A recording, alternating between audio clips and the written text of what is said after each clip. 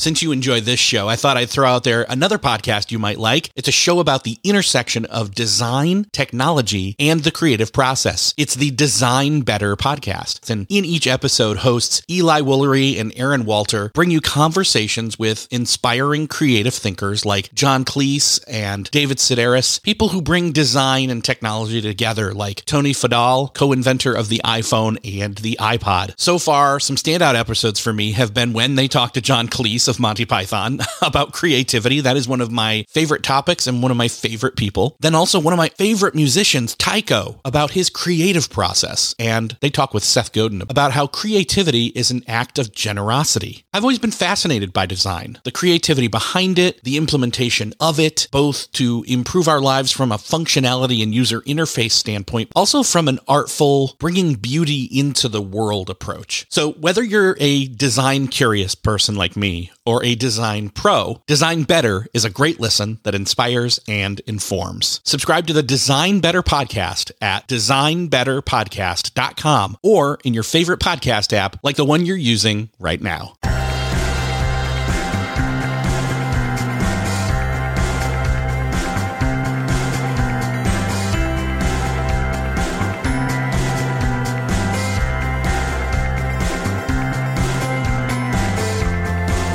Hello, and welcome back to another episode of Beyond the To-Do List. I'm your host, Eric Fisher, and this is the show where I talk to the people behind the productivity. This week, I'm excited to share with you a conversation I had with my friend, Steve Dotto. If you're a longtime listener, you may know him from the Blab days back in, say, 2016, I think it was, summer of 2016, when Blab was a thing. And if you don't know what that is, we talk about that a little bit. But basically, Steve is here to talk about a new book that he has co-authored called No Limit Over 50. What to do when you've been let go, replaced, displaced, or just want something different from life. And as somebody who's getting into my mid-40s, as well as been replaced or displaced or let go, and honestly, we all kind of want something different from life. So this book is very applicable. And in this conversation, we talk all about what's in the book. We talk about what the current state is that we find ourselves in terms of the economy and the state of the world. But not only that, some steps as to what we can actually do about it. We get into the mindset, but we get into some action. So regardless of if you are nearing that age or you're past that age of 50, you're going to find something in this conversation to relate to and steps to move forward wherever you find yourself. So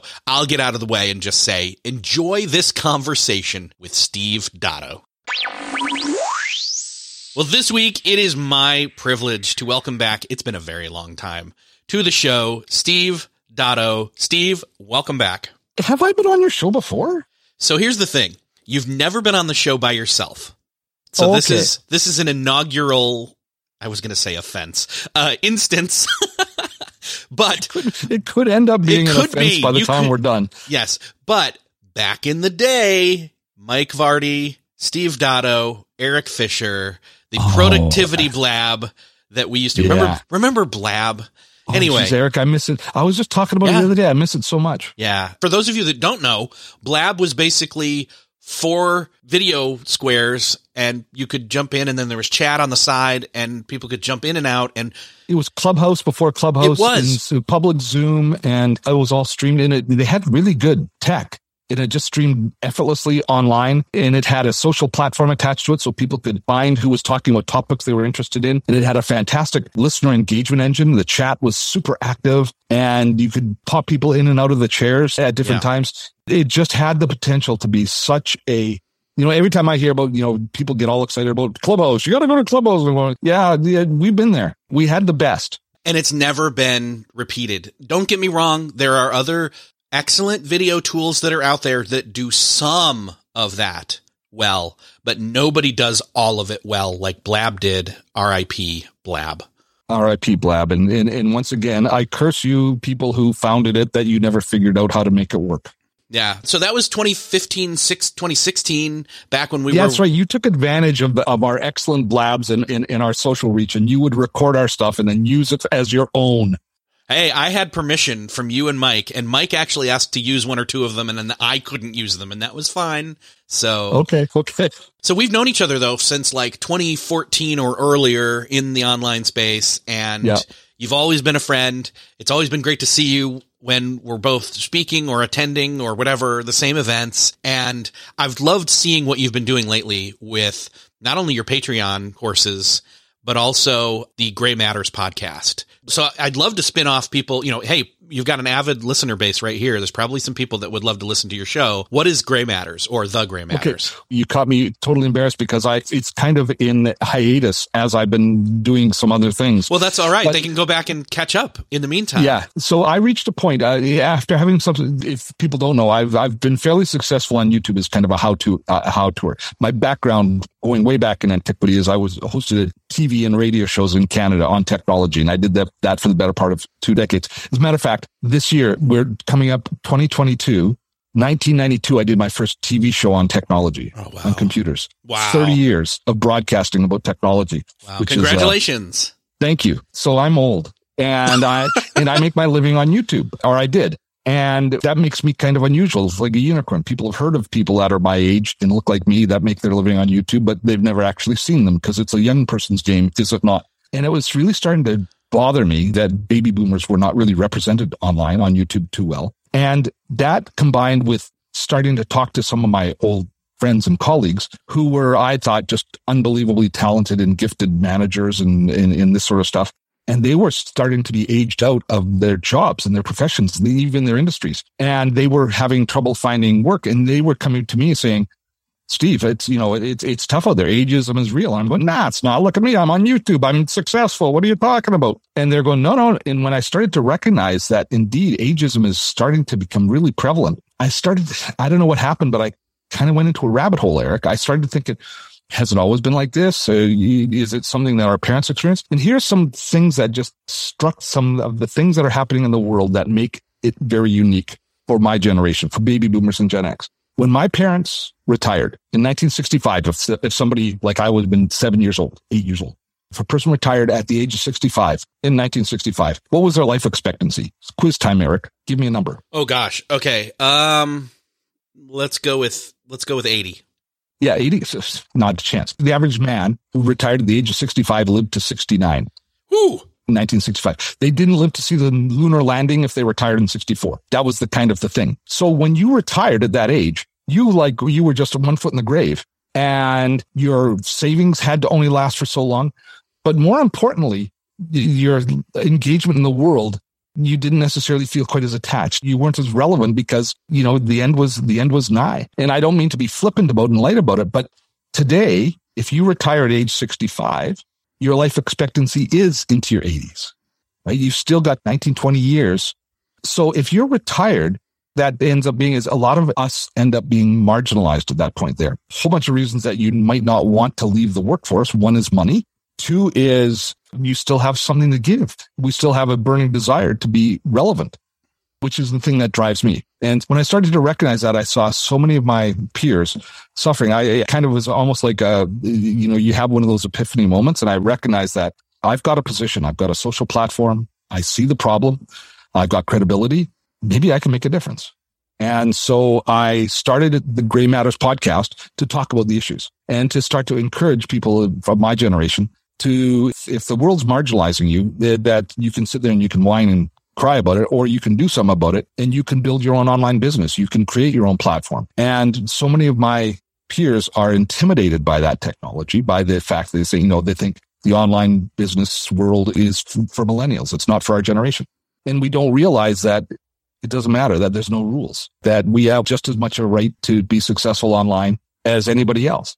And we can build YouTube channels. We can build podcasts. We can build online services. We can build e-commerce sites. We can do any of that stuff we want. And we've got one huge advantage. We've got all these years of experience, all this suffering and all these failures that we've had over all these years. That is just pure gold. I mean, these poor millennials, they've never failed the way we failed. So they don't have all the experience in order to succeed the next time through. Gray Matters was started to do that. And as I sussed out and I started to get more and more traction and recognize it more, it led me to saying we have to do something more practical. And we've built an online community, which we call the Gray Wave, which is an online portal where we teach baby boomers and Gen Xers how to build online businesses. And so I've become not a pragmatist anymore. I'm a passionpreneur. I'm building a community that it's important to the success of the people in the community as the money. But the money's still important.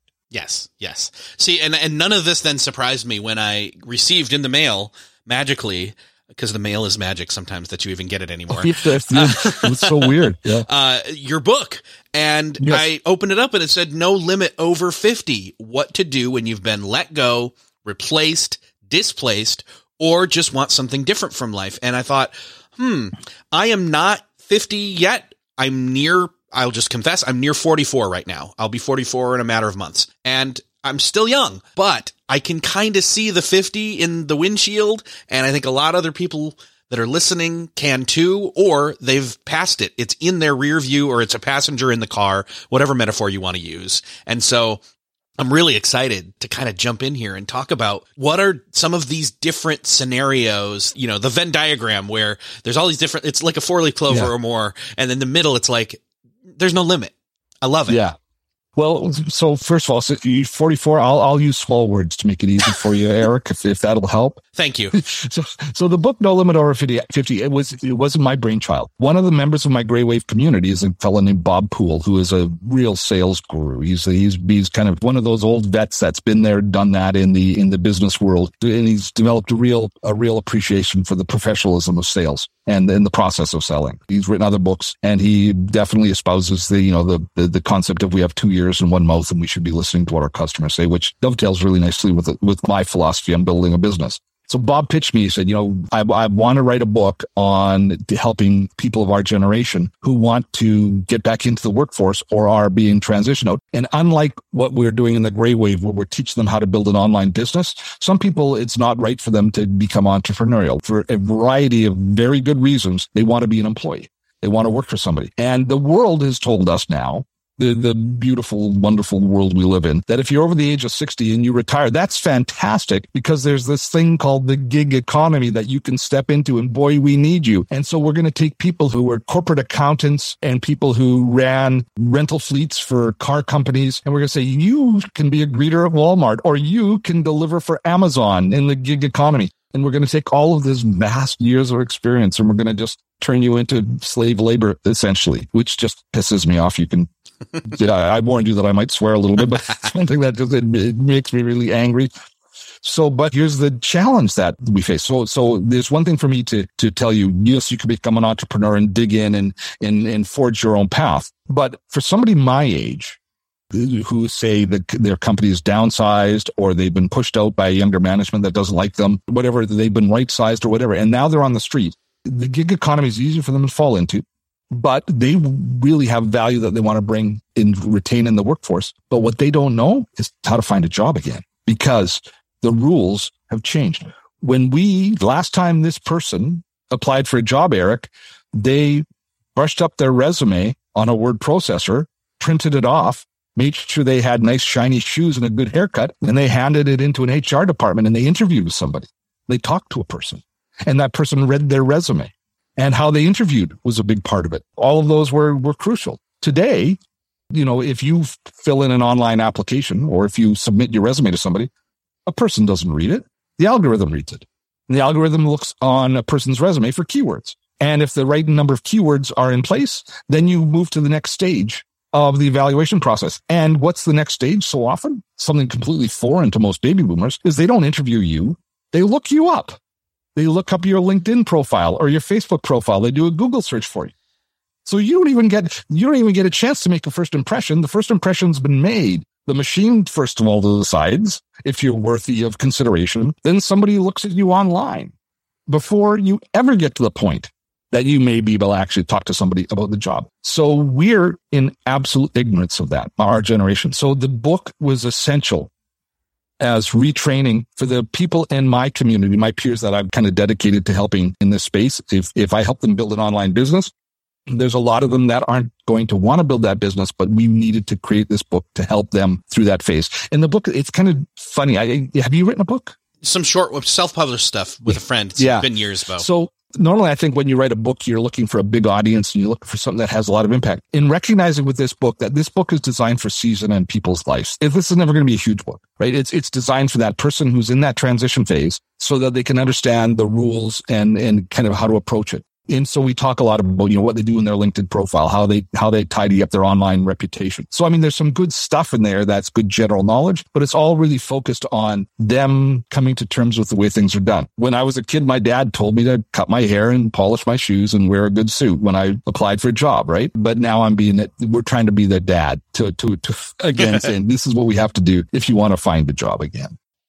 Still searching for a great candidate for your company? Don't search, just match with Indeed. Indeed is your matching and hiring platform with over 350 million global monthly visitors, according to Indeed data, and a matching engine that helps you find quality candidates fast. Ditch that busy work. Instead, use Indeed for scheduling, screening, and messaging so you can connect with candidates faster. I wish I had Indeed when I was in the hiring process in roles in the past because it is a slow, arduous headache of a process to find the right people, or at least it used to be. Join more than 3.5 million businesses worldwide that use Indeed to find and hire great talent fast. In fact, in the minute I've been talking to you, 23 hires were made on Indeed, according to Indeed data worldwide. And listeners of the show will get a $75 sponsored job credit to get your jobs more visibility at Indeed.com/to-do list. Just go to Indeed.com/to-do list right now and support our show by saying you heard about Indeed on this podcast. Indeed.com/to-do list. Terms and conditions apply. Need to hire? You need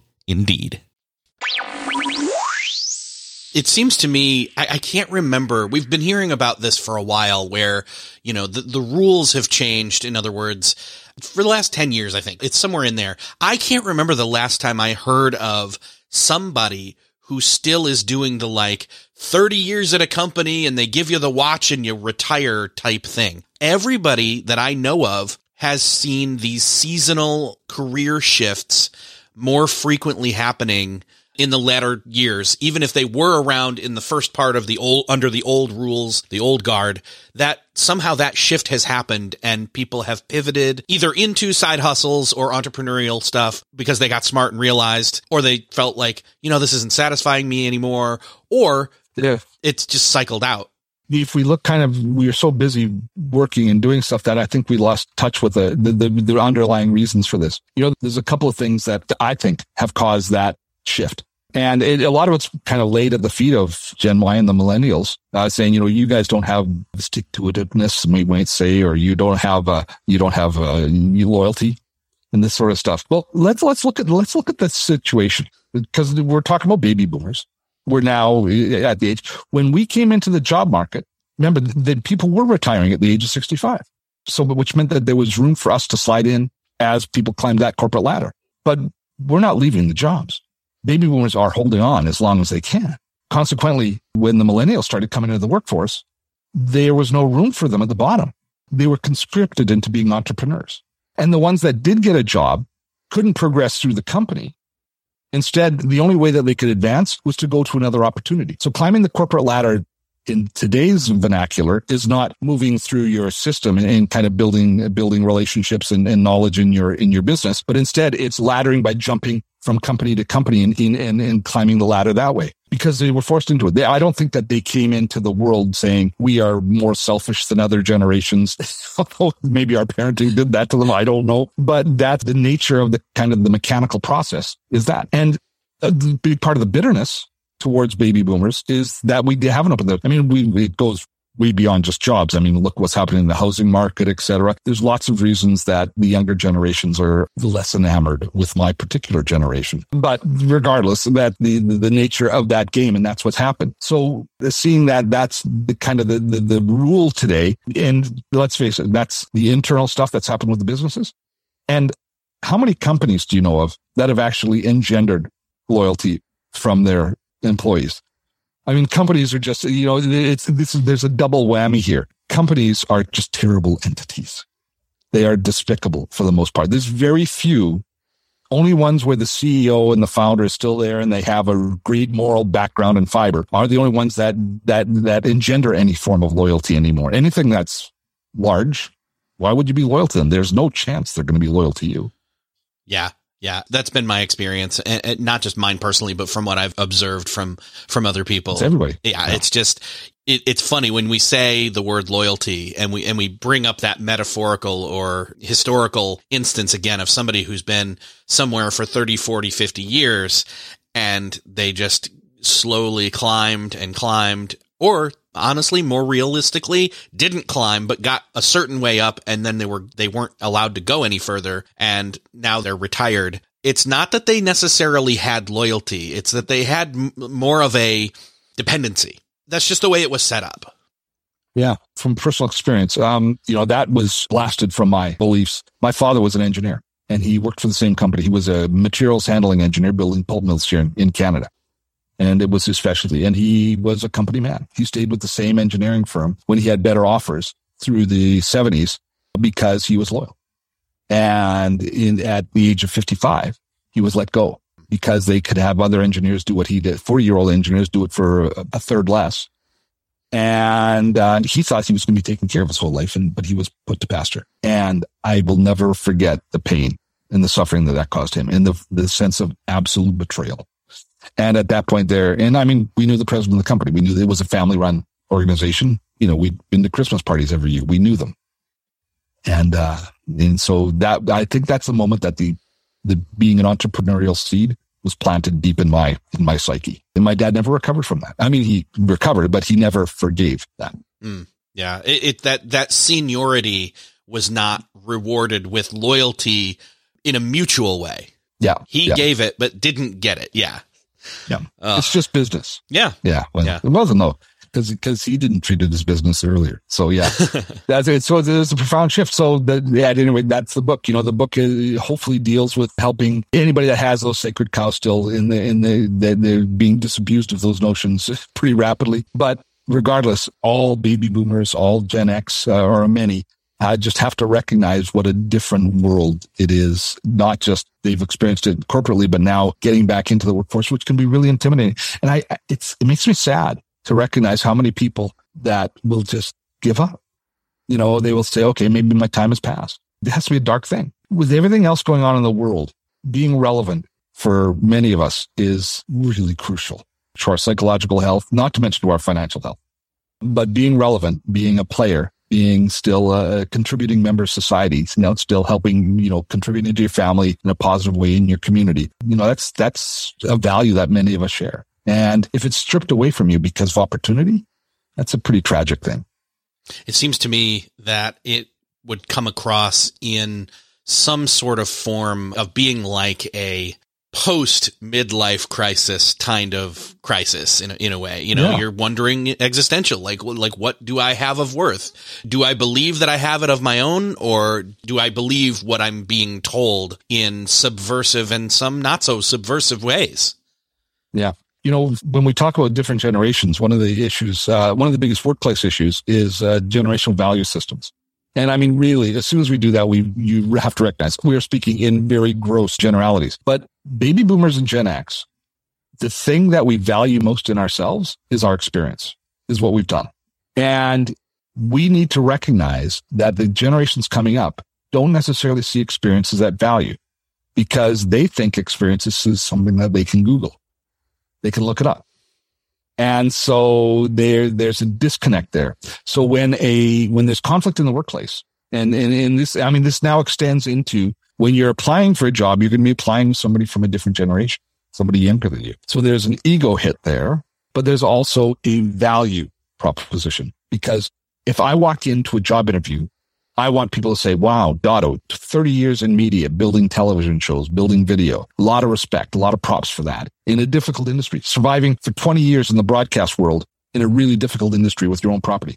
Props, kudos. If I was walking into an interview and I said, yeah, well, for 20 years I hosted and produced a TV show, the person interviewing me could say, oh, big whoop, I posted a video of my cat falling off the back of the couch on TikTok and I got 1 million views. So what's so special about you? Right? So it's like, so all of a sudden, like they don't see the value. And for me, do not diss my experience, because that's who I am. It's very core to me. And a lot of the conflict that we find in the workplace happens because of those values, the generational values. And unfortunately, or maybe fortunately, The millennials aren't going to see that for a period of time. It's not going to happen. It's something that you've got to live life through to value your own experience before you recognize what it is. So it's up to our generation then to mitigate the situation, to understand what's happening, to park our egos and to kind of get on with things and figure out how to get past the perceived slates that we see the world hoisting upon us. But it's a difficult thing to do. Yeah. My experience in this is I'm in that weird place where I'm at the very bottom of the Gen X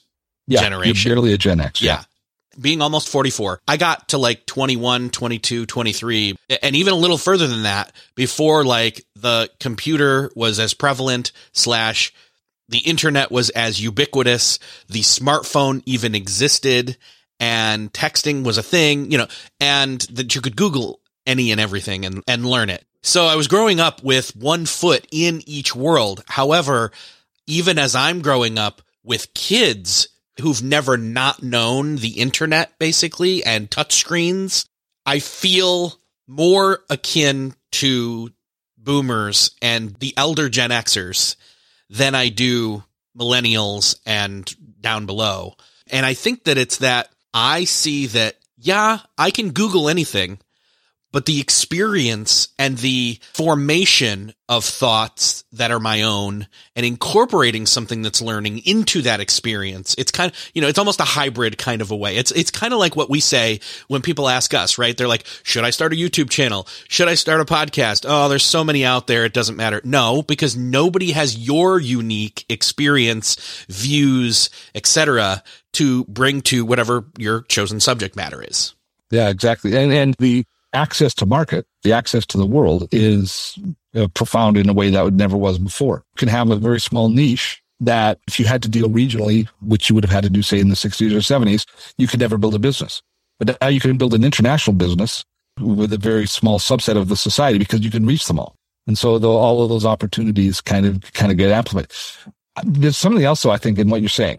You're seeing the transition in life into a far more digital and search-based world. I think that the two terms that are defining our current epoch is search and algorithm.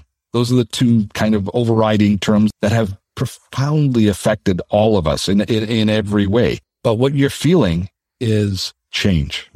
You're feeling that you knew a way the world was, and now things are changing. And the reason you feel a kinship with the older generations is you're suffering the same malady. You're suffering through change. It's not so much where you are on the technology spectrum, but obviously yourself, who was computer literate from a very young age, is still experiencing that angst and that difficulty because the change is relentless. My parents, and maybe your parents, grew up thinking that they knew everything they had to know when they were in their mid-30s. There's nothing new in the world. There's nothing new that they had to learn because the world moves slowly. So consequently, they didn't become lifelong learners and they didn't grow a capacity to weather change. And it's been thrust upon us. It's been forced upon us, and it's not diminishing. And we all feel it acutely in different ways. Here I'm the psychologist, Steve. But I believe that your kinship is not necessarily on the technology piece, but is on the suffering of change. Yeah, I could see that. I definitely could see that. That's definitely accurate. So when this it's somewhat depressing. How much do I owe you? Depressing your entire audience today. How much do I owe you for the session? I don't want to be productive. Dotto's got me all in the dumps. Yeah, I was going to say, how much do I owe you for the session? Yeah. Or maybe you owe me. I don't know how this works. I don't owe you anything. There's no rules anymore. I owe you nothing. So let's jump in here a little bit more and say, look, if people are finding themselves maybe being pressured or pushed to change or move or, step aside, or you're thriving, but you realize that what you've been doing isn't going to cut it for much longer. You're kind of being, you've been awoken in a prophetic way in some way about your own self-awareness. And you're like, I need to do something else before I don't have any more time to do it in.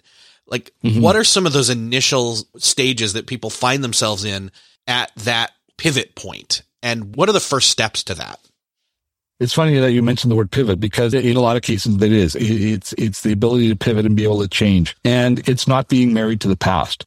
Just because something worked for you before doesn't mean it's going to work for you in the future. And we've both gone through that with our jobs and with our careers. I went from television and radio, traditional media, and newspaper. I actually wrote a newspaper column. I did all three of the big medias and found success in each one, which gave me a great deal of stability and kind of structure. And then having each one of those, one after another, stripped away, forced change to me. Now, so I could have gone in one of several directions, but I just kind of I went with the flow. And unfortunately, I fell in with a crowd that gave me good advice, et cetera. And I still had some marketable skills. But when you are facing that diminishing return, that the fact that you're now one of the last buggy whip makers as the cars are starting to come down the pipe, you have to be open to whatever change comes. And you cannot double down on what worked in the past because it won't work in the future. I think it's beyond some of us to do. The title of your podcast is Beyond the To-Do List. For some people, it's going to be beyond the pale, right? It's just, they just cannot deal with that level of change. But that becomes self-inflicted at some point because you're living in denial if you don't recognize that it's coming. So the best way, I think, to prepare yourself or to discover what that pivot point is and where you can go is to ask questions and answer questions. If you've got a specialty, if you're good at anything, I think the best book, if we're talking about pivoting into entrepreneurialism or into hanging your own shingle if the world's going away from you. I think the best book that I ever read that set me on the path to success is Marcus Sheridan's They Ask You Answer. Because if you can stop something from hurting somebody else, you have an opportunity. If you can discover somebody's pain, somebody's challenge, somebody's disappointment, somebody's problem, and you can provide an answer and a solution and a direction for them, you have the seed of an online business or the seed of a business, an opportunity. And the way you find out what the pain is you answer their questions. Look for the places that they're asking questions. And if you know that space, you start to answer those questions. And in the answering questions, you open dialogue, and dialogue leads to clarity, and clarity leads to you then seeing the picture and having the capacity to perhaps pivot because you'll discover the opportunity in that dialogue. And I realize that sounds very ephemeral and that sort of thing, but it comes down to those conversations. When a person builds an online business and starts out, let's say they create a course. If you were to just create a course that you wanted to create tomorrow and sell it to the public, I can almost guarantee you it would flop. Whereas if you listen to what your audience is saying and they told you over and over again what they're interested in, and you then built a product for them in consultation with them, that product will succeed because it's what they want. We get caught up in what we want and we don't necessarily look at what's needed. If you're interested in pivoting, I won't even talk about the psychological impact and all those things. Just from a pragmatic point of view, if you can solve somebody's problem, you have an opportunity. It becomes easy to pivot if you're helping people, if you're doing something that's forward momentum.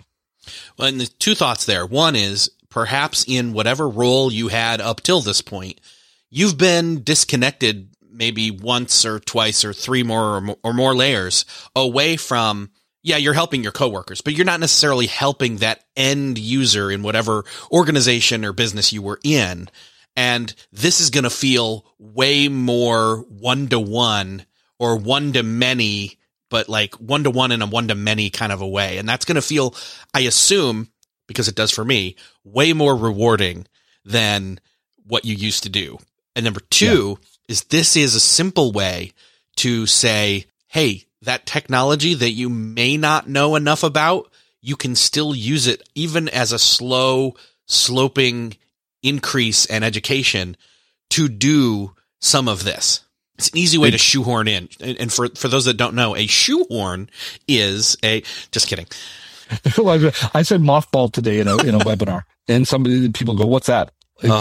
They don't know the term. Okay. We're commiserating. Yes. Yeah. So that's a good way to start. It's not just a good way to start. It's a good perspective to have as you consider starting or starting. Yeah. And it's never too early to do that. Even if you're in a secure job and you're your age, you should be thinking about what the options are because change happens fast. And having role played or thought about or engaged in something else is always going to have tremendous value. You know, the side hustles are really foreign to my generation. I think it's a little bit more in your ballywhack.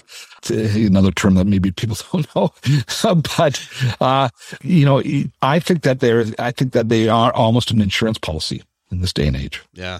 I'm trying to think of what else. I'm literally, I've got the book here in front of me, and I wanted to pull open and say, like, there's a lot in here. One, it's not a big book. It's a good book, but it's a condensed 2-hour read. Yeah. It's perfect for anybody. Do you see how big the font is? We made the font big for baby I did boomers. notice that. It's a really good idea. I'm like, ooh, this is easy to read. And then said the guy who got glasses earlier this year. So did it for me. Yeah. Did it for me. That's great. There's just so much in here broken down into chapters in terms of what a new resume would look like, in terms of what creating an actual social media presence looks like, and other things like that. And obviously talking about some of the you know, the status of here's where you are, here's where the world is.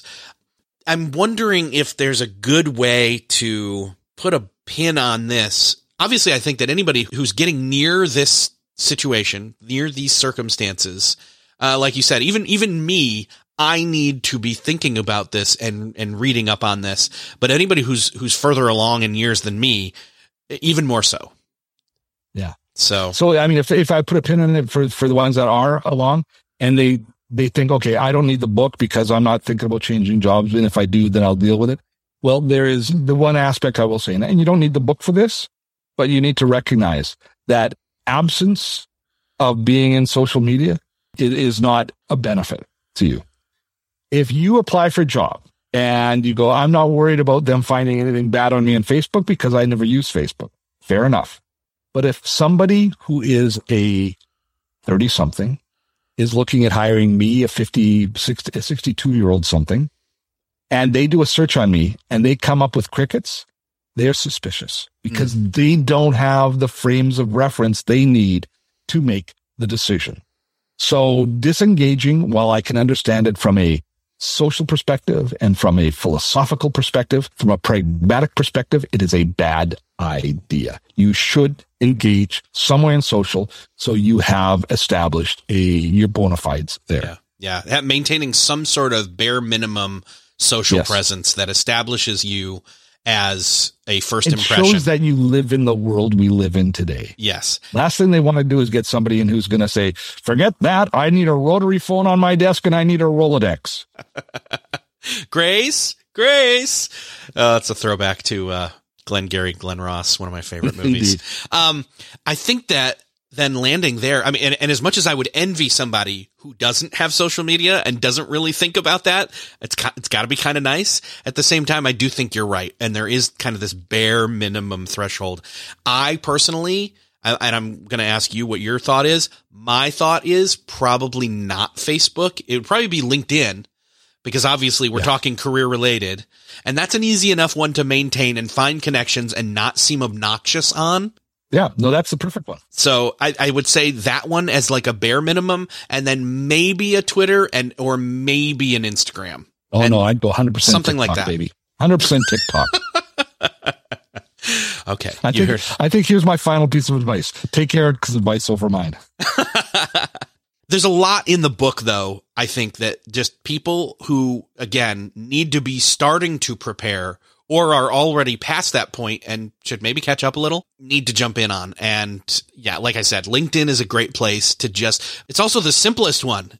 You know, Eric, now that I think about it, when you're mentioning all of those other social platforms other than LinkedIn are true social platforms, whereas LinkedIn is a professional platform. So I think if I was to actually, when we kind of boil it back, give one piece of advice, is I would definitely say LinkedIn. If you do not find personal value in a Twitter, a Facebook, or an Instagram where you actually find personal joy and satisfaction out of being on those platforms, the one to grit your teeth and become part of and establish a presence in would be LinkedIn. And you can do that just by commenting on a few posts, just by having your profile up and just engaging in the dialogue, which is relevant to what you are interested in, and it will serve all those purposes.